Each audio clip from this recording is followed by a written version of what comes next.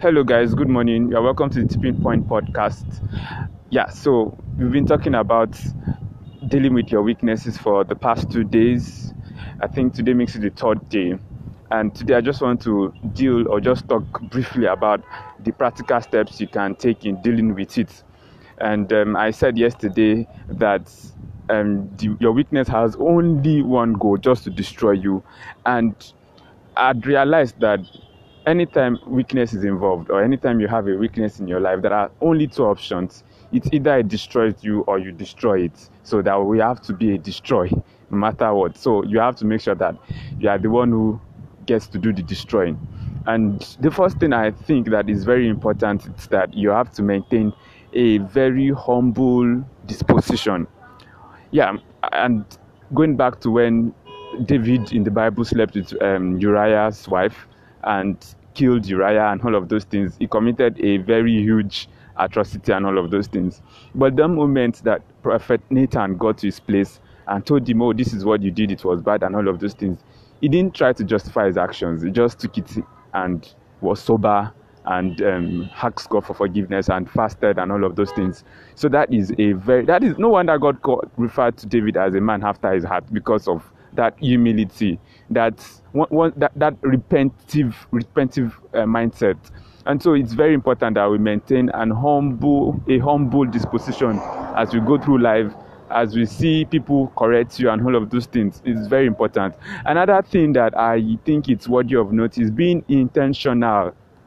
It's not just mere wishing. Oh, this thing is, I smoke a lot, but I can't just help it. I wish. You have to move beyond that stage of wishing and take drastic actions. The Bible talked about something when he said that whosoever that his right hand will prevent him from making heaven, or his eyes will prevent him from making heaven, he should pluck his eyes, cut his hand, and all of those things. Well, not literally now cut your hands or cut your eyes or pluck your eyes off.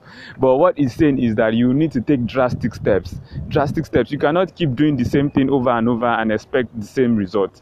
You can't just look back. I'm sure at some point you would have tried to get better, try to find healings and all of those things. But sometimes you really need to take drastic steps, and you have to be intentional about it. You have to be intentional about hanging around. You can't be somebody who is dealing with alcohols and you constantly hang around bar, beer parlor. No, you have to be intentional. You have to be very decisive about it. You have to put a stake, like, okay, this is how far this thing will destroy me. This is how far it will go. An end has come to this thing.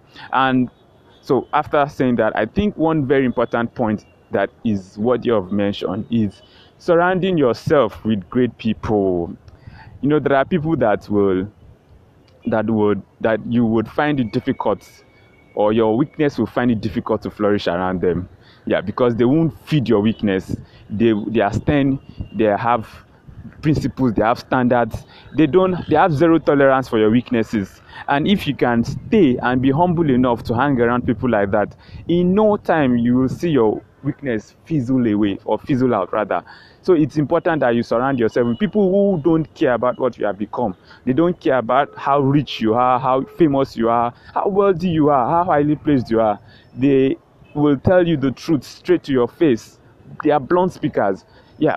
So it's very important that you surround yourself with people like that. Don't surround yourself with sycophants. People will be singing your praises. You are straight up on the highway, expressway, at 200 kilometers per hour to your destruction, and they'll be telling you, just go on, don't worry, you are doing well. No, please, you have to hang around people who will tell you the sincere truth, the plain truth, the honest truth.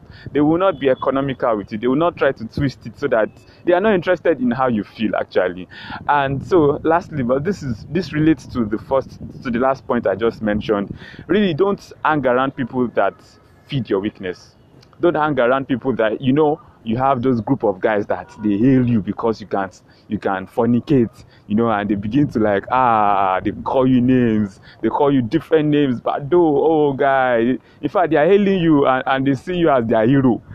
Those guys will destroy your life, and they'll be the one to be saying, yeah, you destroyed his life and we told him. So it's very important that you take note of the people that you hang around with. If there are people that feed your weaknesses cut that tie off. It's going to be hard. It's not easy, but that's the best thing if you really have, if you want to really achieve anything significant with your future or with your destiny, with your life. So guys, take good care of yourself. Have a very great day and be happy. Enjoy life.